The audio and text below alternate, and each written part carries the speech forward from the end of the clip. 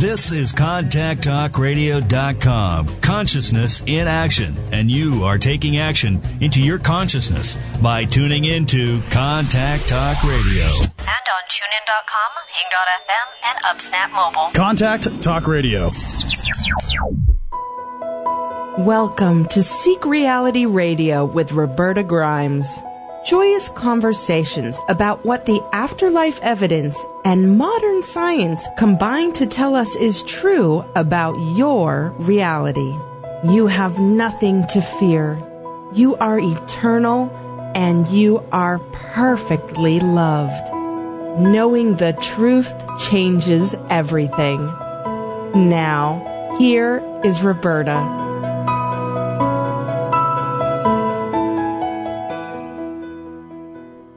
There is just one reality. We've always known that had to be true, right? You can't have multiple realities, but throughout modern history, we've accepted the notion that both modern science and Christianity were telling us some version of the truth. We're coming now to realize that neither, of course, has it right. Each has a perspective that lets us get a little closer to understanding the one reality, but that neither of them really fully comprehends. Both are belief systems. That's true of science as well as it's true of religions. But when we get beyond all beliefs and approach reality open-mindedly, what we begin to see is a reality that's more wonderful than our best imaginings. Its greatest fruit is this. We now know for certain that you are an eternal being. You're eternal. You never began and you never will end. And really knowing that and living by that truth changes everything. Our guest this week is Mark Ireland. He's a man who, like some of our other guests, lost a child, and he needed to find solutions, and he went into it to a depth which you're going to find extraordinary and wonderful. His earlier book is Soul Shift, which is a wonderfully life-affirming look at eternal life, and he has a new book coming out on Tuesday the 10th, which is this coming Tuesday. I know nothing about it, so I'm going to get to discover it just as you do. Welcome, Mark. Hi, Roberta. I'm glad you had me here. Thanks. I am so delighted to have you. I should just point out that Mark is going to be one of the wonderful presenters at the Academy for Spiritual and Consciousness Studies conference in July 10th to 13th, 2014 in Scottsdale. The title of this conference, the theme of it, is New Developments in Afterlife Communication. And Mark has some wonderful things to share with us there, wonderful and unique things about how people can begin to do their own communication. And this is a man who, I gather, before this all started, this was not a big interest of yours, was it? Tell us about your history a little bit, Mark. Sure. I actually grew up with a father who was a famous psychic medium, Dr. Richard Ireland. He was I think I knew that. Right. Yes, I knew that. Sorry. I knew that. Well known in the 60s and 70s and into the 80s. And he was actually a minister of a non-denominational church. He felt like his gift was from God and was something that would be helpful to other people, to not only give them direction when they needed a little help, but more importantly, to realize that we're more than just a body and a brain. The soul is something more than that. And so you always had this going on in your family. You always had a history of this awareness. Well, it goes back in the lineage several generations. I know that my great-grandmother also had these abilities. She was psychic, and but with my father, it was just very strong, and he just grew up. It was very natural for him.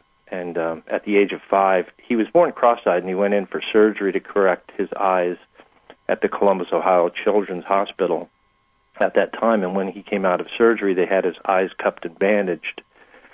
And they'd actually tied him and restrained him into a bed because they were afraid that he'd mess with the bandages. And a nurse felt sorry for him and said she would let him up if he promised not to tamper with the bandages. And he agreed.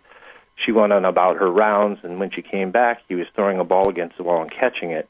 And she thought he'd removed the bandages, but he hadn't. So that was kind of an early evidence for my grandparents. He was 5, you say? 5, yeah. Oh, wow.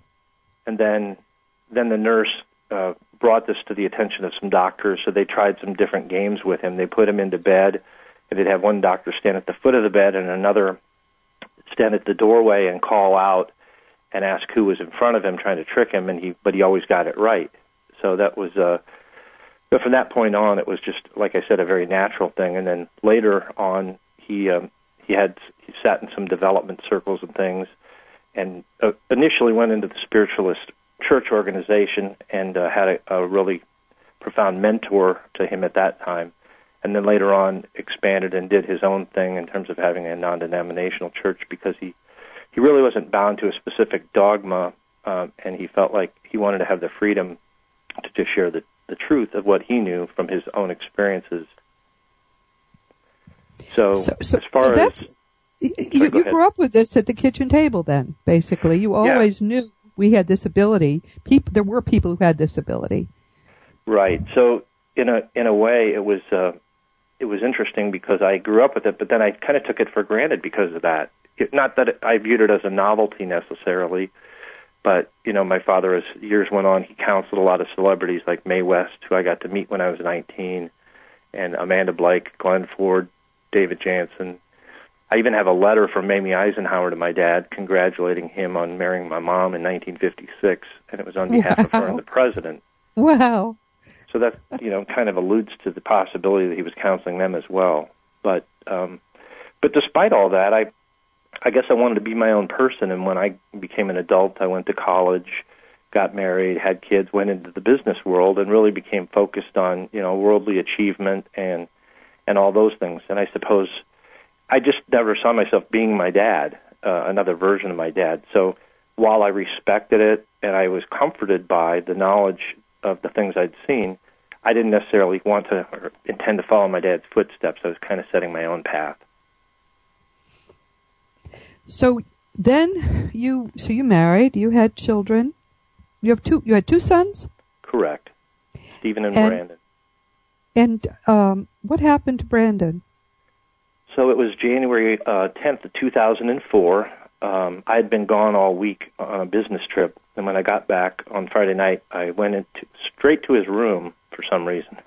And I figured, usually he'd be out at the movies or whatever, but he was sitting in bed watching TV, kind of propped up in the bed, and I just walked over to him and gave him a big hug, and we didn't even say a word, but it was like a homecoming feeling, which I'm glad we had that. The very next morning, he had mentioned to me that he had intended to go on a hike on the McDowell Mountains in Scottsdale, which are behind my home. And for some reason, I felt really uneasy about it. Now, I suppose I worry as much as any parent, but this was a little bit different. And I sat down later that morning at my computer, and I almost felt a presence around me, and I just felt like this could be bad, and I felt pushed to ask him not to go, which I did, but, he was 18 years old at the time, too, and it was a windy day, and I said, Brandon, please don't go today, it's too windy, and he said, we're going, Dad, like, you worrier. Yeah. Oh, yeah, I know how kids are, yeah. Lord. And then later that day, we were across town, and I had left a note on the counter in the kitchen to ask him to call me when he got back home. And later in the day, my phone rang, and I thought, oh, good, he's calling. Well, it wasn't him. It was my other son, who was at work at the time, Stephen. Stephen's 2 years older than Brandon. And Stephen had been receiving calls from some of the other boys that Brandon had been hiking with and indicating that Brandon was struggling. He had been passing out, was having difficulties. They didn't know what was wrong with him, and they had tried to call us at the house, but we weren't there. So I had then called one of the boys and got kind of a rough idea of what was happening, and I was able to... Their service was intermittent, so they really couldn't get to people for help. So I called the authorities and asked for them to send a helicopter up. And by the time we got to the base of the mountain, which is very close to our home, I saw a fire truck, an ambulance. There was a helicopter and probably 100 people out there mulling around. And then I went to one of the policemen and told him who I was, and then he introduced me to a chaplain, and that immediately made my heart sink. And it was within a very short period of time that we had learned that Brandon had passed. I initially didn't know what the cause of death was. I talked to his best friend. The authorities wouldn't speculate, but his best friend, Stu, said that Brandon had been noting that he felt like his heart was beating rapidly and his limbs were going kind of numb. And so it was a couple days later, I talked to my Uncle Robert. Now, by this time, my dad had passed, but my Uncle Robert had similar abilities to my father.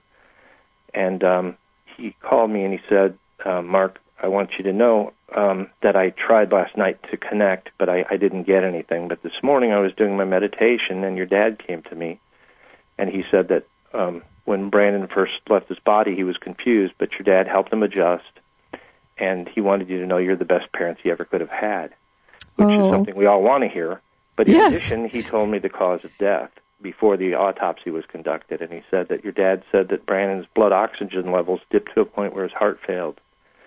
3 days later, I talked to the physician who had conducted the autopsy, and she indicated that Brandon had died from a severe asthma attack that caused his oxygen levels to dip to a point where his heart failed. So that was the first in a series of affirmations I got. I guess the piece of evidence along with the personal message was a great combination for my family and our friends, and very comforting. So all right, I remember reading that story now. It was really very gripping in the book. You were obviously very troubled. Did you immediately start to try to find a way to connect with Brandon? I did. So the first thing was the message from my uncle, but within a matter of the first few days, too, I wanted my own direct connection. I'd never really tried that before. I'd had spontaneous psychic things come to me in the past, but I'd never really worked on it or focused on it. So I actually went into my closet, turned off the light, and sat down with the intention of connecting or getting some sort of communication with my son, Brandon. And within a short period of time, I saw his face smiling like it was joyful, and it was like scrolling across the inside of my forehead like it was a movie screen, I guess, and that's kind of how my dad described his abilities. Huh. And then following that was a cross with a loop at the top. And I'd seen those before, but I really didn't know what they stood for, what it meant. And so I Googled it and found out that it's the Ankh, which is the oldest cross of human history, and the bottom portion means physical life, and the loop at the top means eternal life. So I felt that was very impactful because it gave me something I didn't know that I had to go research to find the meaning out. Because I have a little bit of skeptical nature, it made me not question myself, and I could say, wow, that's pretty cool. You know, I got something that I didn't know. I had to look up what it meant, and it meant that my son was joyful, and he was living on. After that, I had a series of meetings with different mediums. The next thing that was rather profound was about 3 to 4 weeks after Brandon passed, I was watching the Channel 12 News here in Phoenix. It's the NBC affiliate, and they were showing information about a study that was being done at the University of Arizona at the time on mediumship. And they showed a clip with a medium who was Alison Dubois, who was an unknown at the time, doing a blind reading for someone. And basically they had her positioned where she couldn't see or hear the sitter, and the sitter sat behind. And Allison just had to share a lot of information. She was asked a series of questions. She was giving information pertaining to the deceased person, and then afterward they showed a little review of it with the sitter, who confirmed the accuracy of it. And it was very specific stuff. It wasn't like very general. It was specific and accurate information. So I was impressed. This was Gary Schwartz's study, right? That's correct. Yeah. Yeah, we've had him on a couple of times. He's also going to be at the conference in July. In his book, in case anyone wants to read about all these experiments, which are extraordinary, his book is The Afterlife Experiments. I'm sorry to interrupt, but I just want to make sure people knew that connection. He's been on, I think, twice on our show. So after seeing that, I thought, wow, I would love to get a reading from Allison, and I'd love to be in that lab. And both things happened. The very next day, talk about synchronicity, the very next day after seeing this clip, I get a call from an old friend of my father's named Jerry Conser, who lives in Dallas. And he said, Mark, I know what you've been through. I know someone who might be able to help you. Her name's Alison Dubois. And wow. Here's a phone number you can call to try and get an appointment with her. Oh, and so I did that. That was your dad probably intervening. Oh, I'm sure. And then, a short time later, I ended up meeting Gary, and I ended up being selected as a sitter for an experiment with a medium, Lori Campbell, in February of 2005, and that was actually filmed for Discovery Channel, and there's a clip of it. There's a link to a clip of that on my website. Wait, what is your website? It's markirelandauthor.com. Mark with a K, easy. Ireland like the country, author.com. Easy and no punctuation. Right, just all letters. Yeah, that's great. Okay, good. All right, so that turned out well? Yeah, it was phenomenal. Lori did a great job. Again, I was in that same situation where it was a single blind reading. I sat behind her. She couldn't see me, and I wasn't allowed to speak to her. And then she was asked a series of questions and gave answers, and some of the hits were quite remarkable. You know, one thing, she was asked how my son died and how Brandon died, and she said, I feel pressure in my chest. I feel like my chest, like I can't breathe, and I feel like I want to throw up. Well, his friend Stu, Brandon's friend Stu, had told me that just before Brandon shut his eyes and passed, that he had thrown up. Lori also noted that there had been a memorial for Brandon, and that she thought it included a plaque and a tree had been planted. And his high school, Saguaro High School in Scottsdale, Arizona, had indeed planted a tree. And then my son was a bass player, so one of the students there had made a metal sculpture of a bass guitar, and there was a plaque on it with his name, and then an inscription from a Pink Floyd song because he loved Pink Floyd, and it was from the song "Breathe," ironically. Wow, really?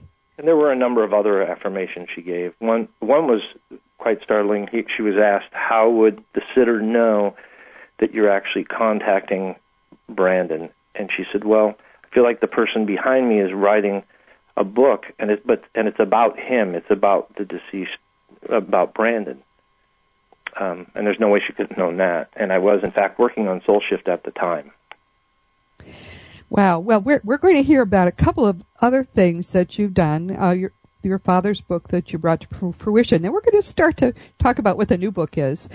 Meanwhile, we're going to take a quick break. You're listening to Seek Reality with Roberta Grimes on the Contact Talk Radio Network. Our guest is the wonderful Mark Ireland, and we're going to be right back.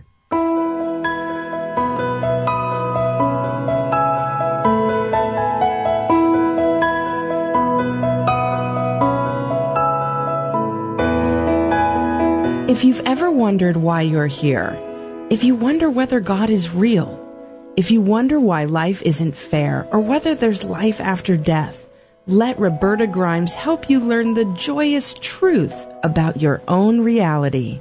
Roberta has trouble with believing things. She's always wanted to know, so she spent decades studying nearly 200 years of afterlife evidence. In the process, she made some wonderful discoveries about God, reality, and your own eternal nature. The truth is better than your most optimistic hopes. Seek Reality with Roberta Grimes on Saturdays at 1 p.m. Eastern, 10 a.m. Pacific. Why wonder and worry when at last it's possible to know?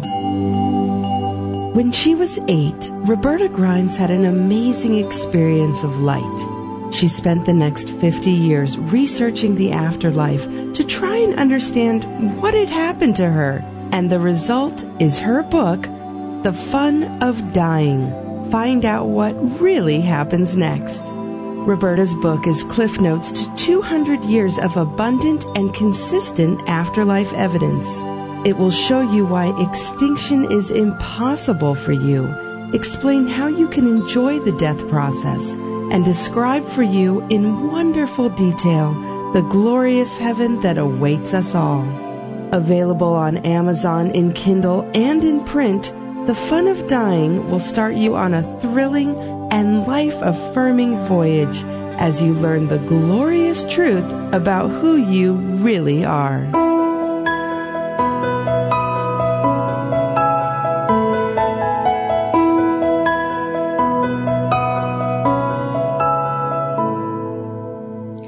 Welcome back to Seek Reality with Roberta Grimes on the Contact Talk Radio Network.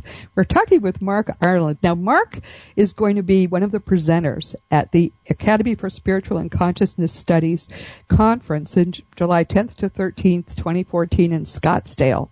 The title of this, or the topic of this conference is New Developments in Afterlife Communication. And Mark has a unique history. His father was a very famous psychic, and apparently, going back in the history of his family, there are psychics, and he has some ability himself until he had this tragic thing happen, which was his son dying. Now, one of the things Mark said to me on the break is that his son was a very old soul. You talk with a lot of people who've lost children, right, Mark? Yes. that's something which is common for people to say about children who die. I've even seen it said, I don't know if this is true, that when people die who are subadult, they're all old souls. They've come as a gift to the family, and sometimes to friends as well, to live this brief life, which is a lot of trouble for them, and then to go on early so that they can, they don't need to go through what we have to go through, those of us Right. still learning. But do you subscribe to that as well? Do you find that's probably true? I would say. I mean, I don't know that there's an empirical way to prove it, but the interesting thing is that many of the characteristics that Brandon had, the parents who have read my book will come to me and tell me their son or daughter was also like that. And when I say like that, I'm talking about someone who is selfless, who's loving and caring, who's not really, doesn't have much of an ego in terms of, they can be themselves and they don't really worry too much about how people perceive them or what clothes they wear or all those kinds of things. It's just not a worldly type person. A very creative person, an artistic person who's very easy to be around and who showed a lot of compassion for other people. There were kids that he befriended that no one else would be friends with, unpopular kids. And there's a young man who his mother was very, very worried about, that young man at the time, because he was on a swim team and had the backs of his teammates on the swim team were turned against him, and he really didn't have any friends, and Brandon befriended him, and it kind of saved him, if you will. At least that's the mother's definition. The mother's actually a psychologist, so I think she would know. Wow. It's such a common story. It's no comfort, really, to parents who lose children, although I think it should be a little bit of a comfort that our lives are all planned, and even lives that turn out from an earthly perspective to be very short and rather tragically were probably planned that way. Robert Schwartz would definitely agree with you. So tell us now about the work that you've done since then. You started helping parents heal. Yeah, I guess the first thing was, I'd had these after I had a series of readings, and so that gave me evidence and content for the book Soul Shift. And so that book came out, and that kind of spurred a lot of new things for me. I made a lot of new contacts, had speaking engagements, had a lot of one-on-one contact with parents who had lost kids, and was able to speak with them and help them over the hump. As I told you on the break, I've actually had some parents who were suicidal, and I think I had a hand, I'm sure I had a hand in helping them not do it, which I feel very good about. Wow, great. And then, about 2 years ago, I partnered up with a woman named Elizabeth Boyson. She had founded a parent support group here in the Phoenix area called Parents United in Loss. And so she was having meetings where folks would get together and they'd share and help each other. Through this process, I kind of discovered these pillars of healing. One is having a supportive network of family and friends. Another is being able to talk to and be with other people who've been through the same thing, and that's where this meeting came in. I think also providing service to others is kind of a third pillar. And but people aren't necessarily ready for that immediately, but when they get healed to the point they are, I think that helps take it to another level. And then the fourth pillar is being open to afterlife evidence. And that's where our group really departs from any other group in the country, because most of them will not allow for discussion of that, the big ones. Really? Yeah. They won't allow you to get into anything they consider woo-woo or doing with the afterlife. So that's what's unique about our group. And parents, it makes a big difference, because parents that come to our groups, they get better, and there is a healing process that takes place. And I've seen some other parents who have been in these other organizations going there for 10 years and not really healed, because it's more like people wanting to just get the anger off their chest, but they feel more like a victim. And I understand that, but the process of healing involves some other things, and if they're not allowed to have access to that information or those things that will help them heal, we felt like it was necessary to create something where this was available. So I looked at what Elizabeth had built and said, how about if we get together and take this national or even global? And, so I put together a website with resources on it. We started doing a newsletter. What's the web address? I just went blank. I do that all the time. It's helpingparentsheal.info. Or if people go to my website, markirelandauthor.com, there's a link there to it. Great. So we put that together, and now we have basically 20 chapters across North America that do the same thing that we do here. So people in, Texas or California or Georgia, other places will have a meeting like this that they can go to and have that healing process take place for them as well. Wow, great. It seems to me that the single most valuable thing that any organization can do for parents is to give them the proof that the children have survived and are just fine. So I find it inexplicable that other organizations don't do that. Well, it is about the hope, Without the hope, people just don't heal. And I think the other organizations, there may be different reasons for that. Some are maybe led by people that are more traditional Christians, and they have a closed view of these phenomena. And interesting, I've written a chapter in my new book to address that, because I don't think they don't know the Scripture that well, or even the history behind it. They're just following this traditional view that's associating psychic phenomena mediumship in a negative light, whereas my father would contend, and I do, that many of the miracle stories in Scripture are actually a byproduct of these phenomena. So right. they're the most affirming things to validate some things in Scripture, but yet they're... So I think that's part of the reason why these organizations won't do that. But also I think they don't want to go down that path because it might be viewed in a light that they don't want to be associated with, or they just think it's too sticky.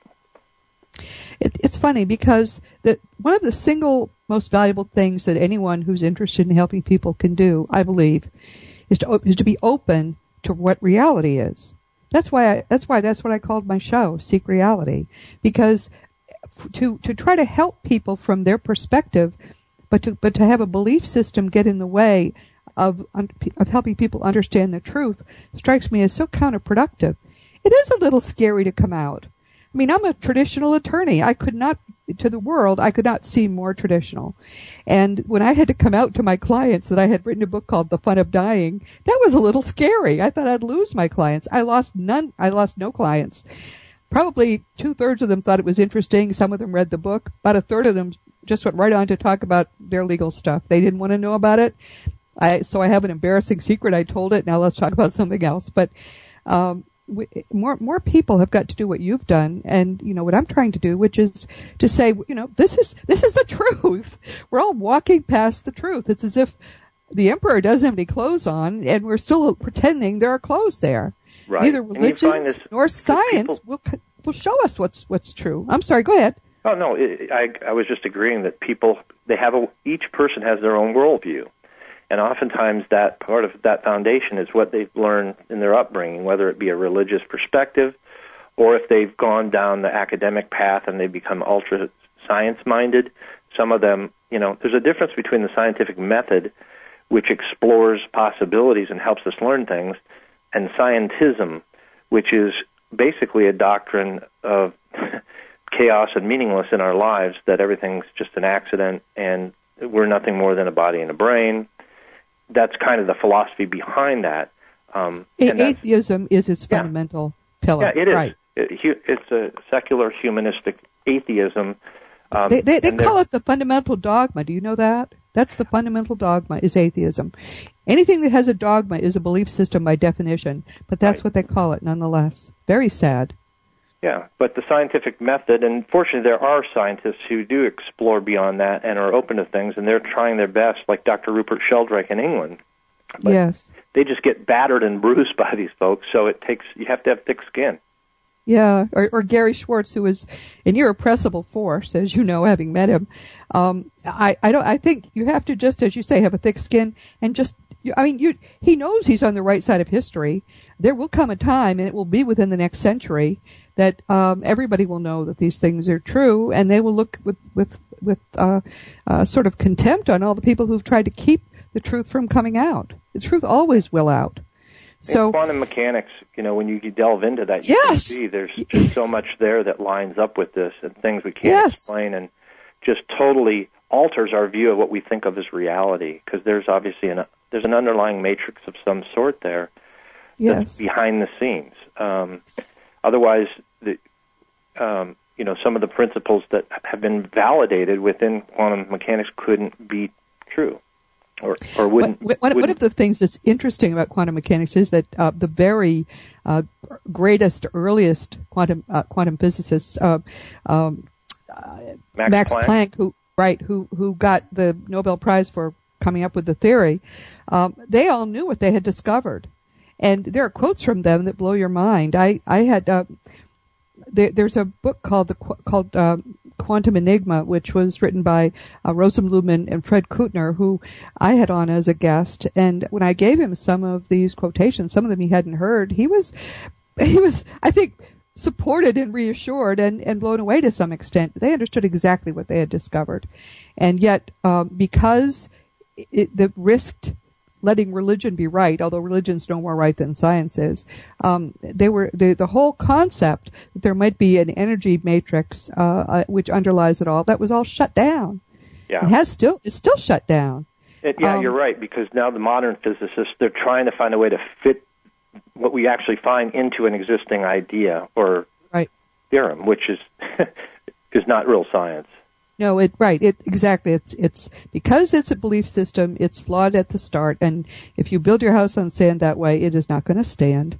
But now let's talk about the book that you found after your father's death and you had published. Yeah, this is interesting. 12 years after my father had died, a gentleman that my dad knew came to me and said, "Hey, I've got something to give you," and he handed me this manuscript. It was in a box. It was all typed 8.5 by 11 sheets, and it was, hundreds of pages. It was called Your Psychic Potential, A Guide to Psychic Development.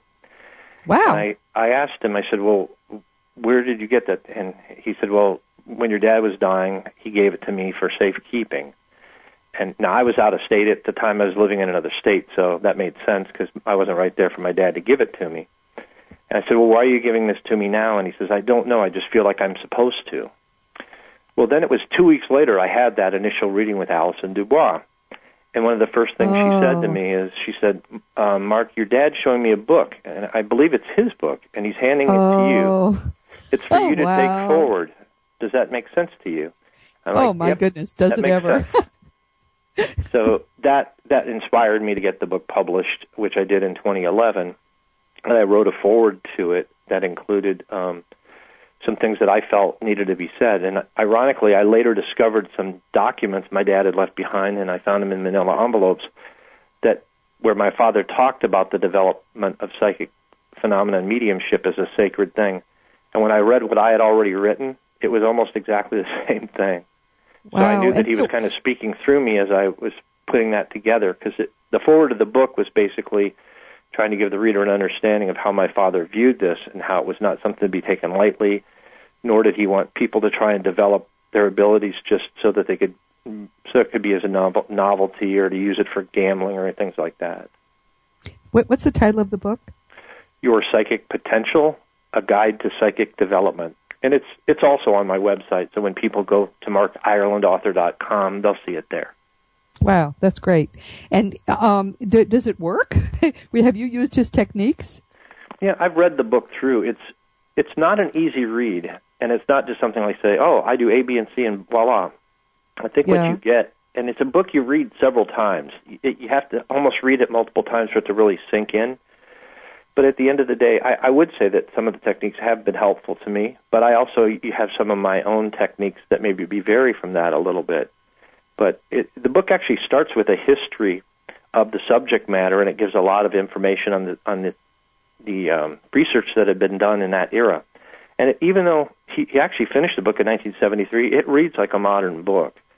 And then it goes beyond that into having him talk about his process and the levels of psychic development and meditation methods and how to get information. So what I really get out of it more than anything is you've always got it there. It's just we're so conditioned to think the way that we do, and we're so used to dealing with our five senses for information that it's hard to quiet them down enough to listen to the subtle information.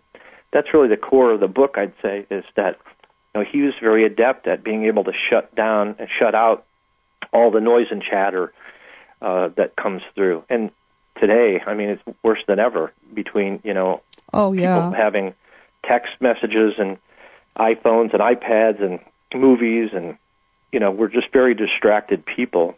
And you need to set aside quiet time to be able to contemplate and to be able to tap into that. And when you do, though, you'll get information and you'll feel guided and you'll know you're on your path. But there's a lot to the book, and I would say it's not an easy read, but if somebody really is dedicated and they want to develop, I'd say it's a good read and something they want to go through several times. And was it your father's sense that everybody has this latent ability then? Yes, absolutely. He did say that he felt everybody had it. However, there are varying degrees of the ability. So I liken it to sports where you might have somebody with very limited full capability, but they work very hard, so they get to a certain point. Or you could have somebody with a lot of natural ability, but they really don't develop it, so they get to a certain point. But when you have somebody that has the ability and they work on it, they become like, the Kobe Bryant or Michael Jordan or some superstar within that field. Right. And I think that's what my dad was. He had both elements, and that's kind of how I see it. Well, when we come back after this break, we're going to hear about the new book that Mark is putting out on Tuesday. This is Seek Reality with Roberta Grimes on the Contact Talk Radio Network. You are an eternal being. You never began. You never will end. Therefore, learning the truth really is important, don't you think, in making the most of what that you can of this lifetime. Our guest today is Mark Ireland, and we'll be right back.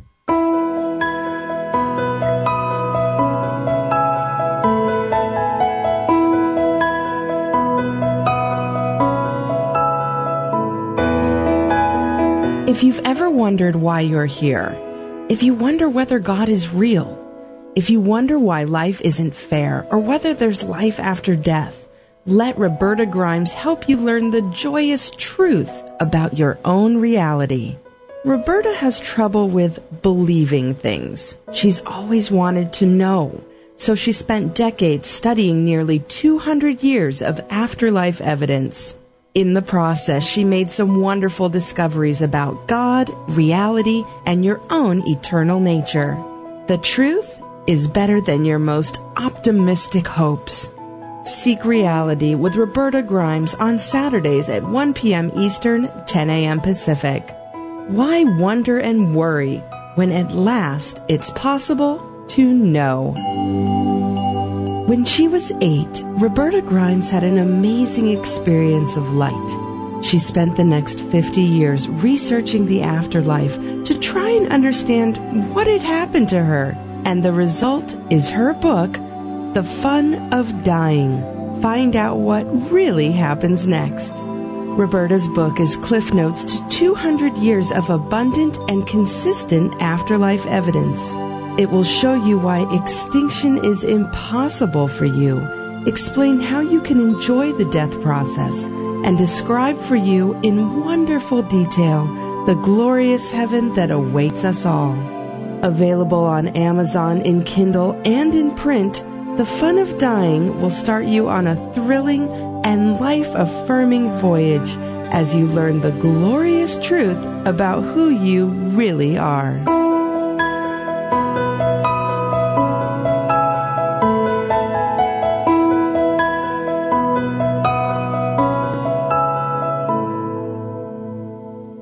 Welcome back to Seek Reality with Roberta Grimes on the Contact Talk Radio Network. We're talking with Mark Ireland, who finally is now going to tell us about his new book.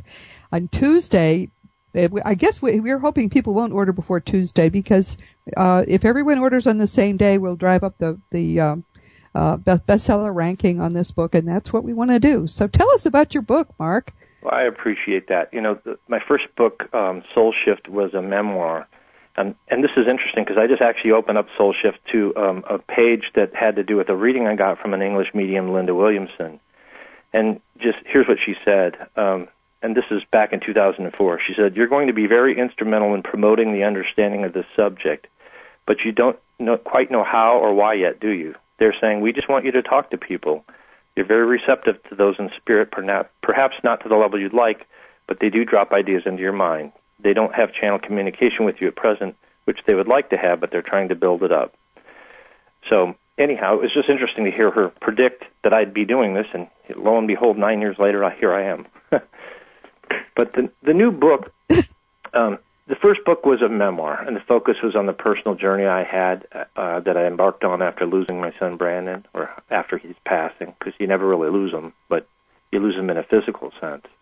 Yeah. But the new book is called Messages from the Afterlife, and it continues with the personal narrative, and it includes many stories that evidence the afterlife, both personal and related to people I know. But beyond that, Message is a more multifaceted book. It endeavors to educate readers about afterlife evidence, especially mediumship. And so one professional reviewer, Jane Catra, I don't know if you've heard of her, but she used the term scholarly book when describing it. And I'd say that there are scholarly chapters within the book. Some provocative elements include an examination of psychic medium phenomena through the lens of multiple religious traditions, including some factions that seek to demonize spirit communication. Also, I have a chapter that's a candid expose on debunker-style skepticism. Oh, yeah, that's a good one. And I have, this is, I think, the most intriguing part. It includes a detailed account of an experiment I designed involving a secret message left behind by my now-deceased sister. And the contents of the message were unknown to any living person and remained sealed in an envelope untouched until I was able to get responses from a group of qualified mediums whose mission was to decode the contents. And the idea behind this experiment was kind of went back to the Houdini code. When Harry Houdini died, he had agreed to a secret code with his wife, and a few years later, Arthur Ford actually provided that code, but then skeptics came out of the woodwork and said that was fraudulent for some reason. I don't think they've ever really given good reasons why. But and yet that's entered the popular, because I've talked about that, and people insist to me that no one ever had the code. Yeah, and Arthur Ford did decode it, but then there were allegations that it was commonly known, or that Houdini's wife was in cahoots with Arthur Ford. So basically the skeptics ran amok, and then his delivering the message was discredited for no good reason, as far as I could see. So I looked at that and I said, well, what's the problem with that experiment?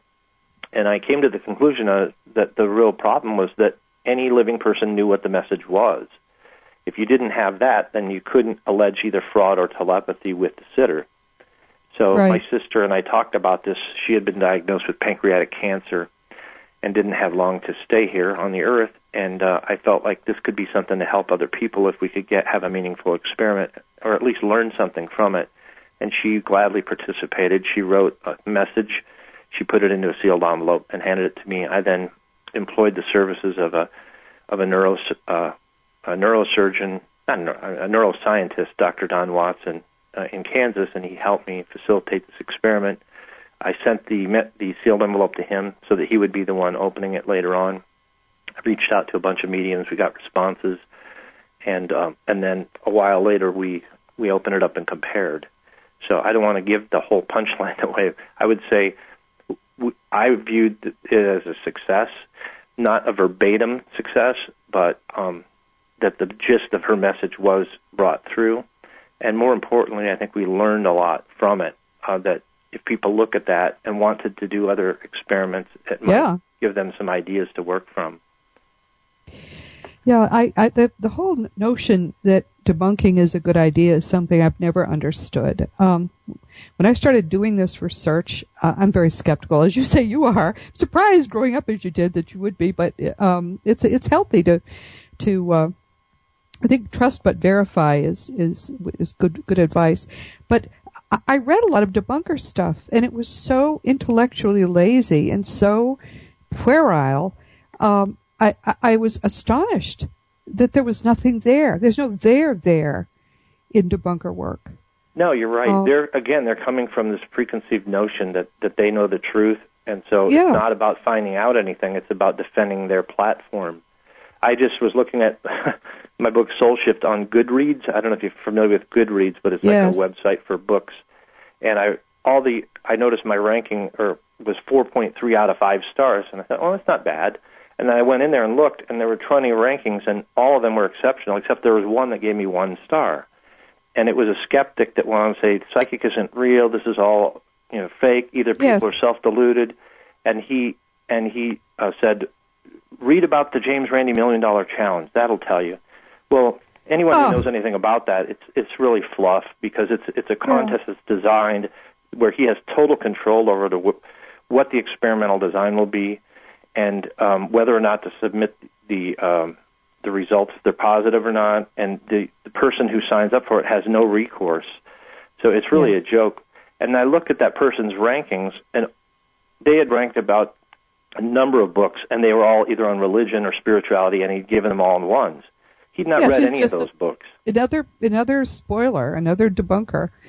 No, it's one of the problems people have in being sort of a scientist and coming into this field is that the only thing that's real is energy-based consciousness. That's all there is. And everything is derived from that. And it's highly emotional, and it's very much affected by our emotions. So therefore, if you go into doing an experiment in this field, and you try to do it the way you would do sort of a clockwork experiment with chemicals and matter and stuff, and you're looking to do a debunking, you're never going to get good results. Right. No. And then you also skeptic, have people. Right. It's like putting poison in your own experiment. Your mind affects your experiment. And they know that, don't they, Mark, because of their quantum physics experiments. Well, beyond that even, you have cases where a debunker will try and replicate an experiment and ensure that they have bad results. An example of that is Rupert Sheldrake did a experiment on, does your dog know when you're coming home? So he basically tested this one dog to see if it could tell when its owner was coming home before there was any physical information to let the dog know. In other words, the car was not within range where it could be heard or seen by the dog. Right. And it was overwhelmingly evident that this one dog, JT, I believe was the dog's name, would go to the window just before the owner came home. And so it was basically, statistically significant. Well, then a skeptic in England, Richard Wiseman, said he was going to try and replicate that, and he had actually talked to Sheldrake about it and learned more about his protocol. So he set this up, and at the end of it, Sheldrake saw Wiseman's results. Well, they're identical to his. But then Wiseman went on to call it a failure. And so Sheldrake was really curious how this could be. How do you call this a failure? Well, what he had done was he adjusted the goals or the measurements after the fact, which is something you never do in a scientific experiment. Those have to be stated up. The metrics are stated up front, and they don't change. Yeah. Well, he changed them after the fact to make it look like a failure. So, that just goes, that's not good science. No, nor science at all, come to think of it. Yeah, no, I have to say I was discouraged because I kept thinking I would find someone who was actually testing things in an honest and honorable way. I never found one. Have you found anyone who is? Well, on the debunker side, no. But that's it. I mean, it's like that's what they do. Yeah, but there are other people who have started out to be sort of debunkers, and as soon as they found that, hey, wait a minute, there's something here, they changed. I mean, there are a lot of people on that list, who are famous names now, and some who are totally unknown. There was one woman who set out to prove that reincarnation didn't happen by regressing groups of people. I can't remember her name now, but what she ended up was discovering that when she did this, people were being reincarnated in such a way and with certain kinds of knowledge and certain kinds of facts that she said it was impossible for it not to be real. So she became, what is her name? Lord, I wish I could remember it. But there are several people like that. Even people like, even Gary Schwartz initially. He says he was a total skeptic, and then he basically got hit over the head by what he was learning, and that's why he started to do the experiments he's doing to test reality as opposed to, prove things that are not true. Right. And my skepticism really is more toward the individual, because I knew there are fraudulent people out there. So having had a father that I knew was legitimate and seen that with compelling results time after time in many different ways and forms, I didn't have any question about that or him. But other people claiming to be psychic or medium.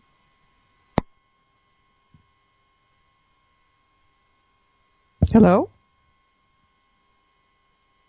Oh, dear. Okay, I guess we need to wrap then. I'm sorry, folks.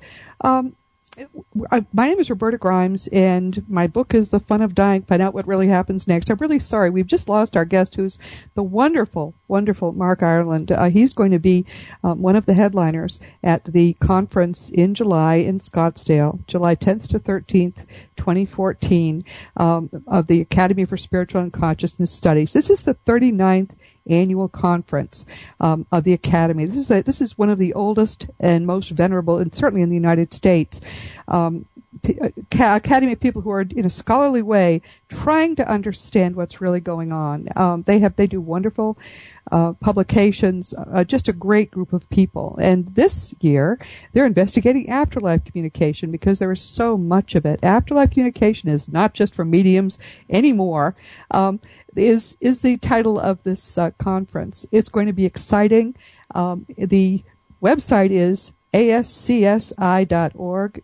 Go there to learn more about Mark and to learn more about the other presenters. Mark has a very interesting history in that he is from a long and venerable history of people who have family of people who have had this ability, and his father was famous for having this ability and worked with a president, as we learned earlier in the show.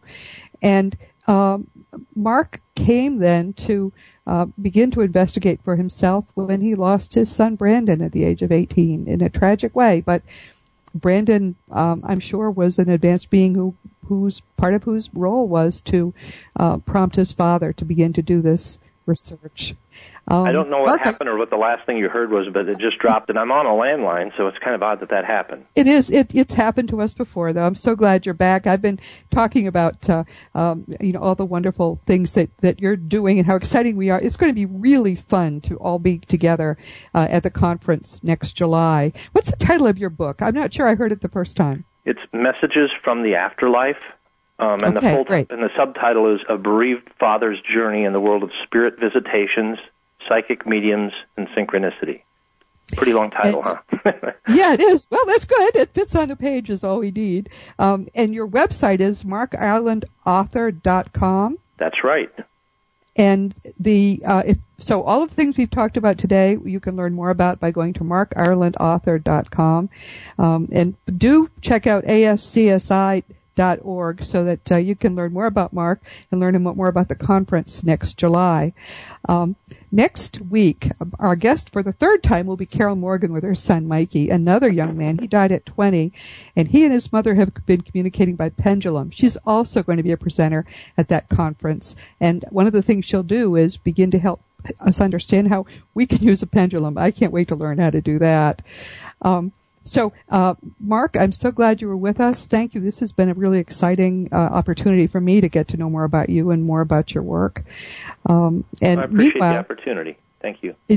And meanwhile, please, everyone, join us at afterlifeforums.com. We'll talk about all these things. And now go out and enjoy and make the most of this coming week in our one reality, knowing that you are an eternal being and you're infinitely loved. You've been listening to Seek Reality with Roberta Grimes. Joyous conversations about your eternal life. To learn more, tune in every Saturday at 10 a.m. Pacific, 1 p.m. Eastern. For lively and positive discussions, visit www.afterlifeforums.com. To contact Roberta, email her at roberta@seekreality.com. Wishing you a productive week empowered by the truth of who you really are.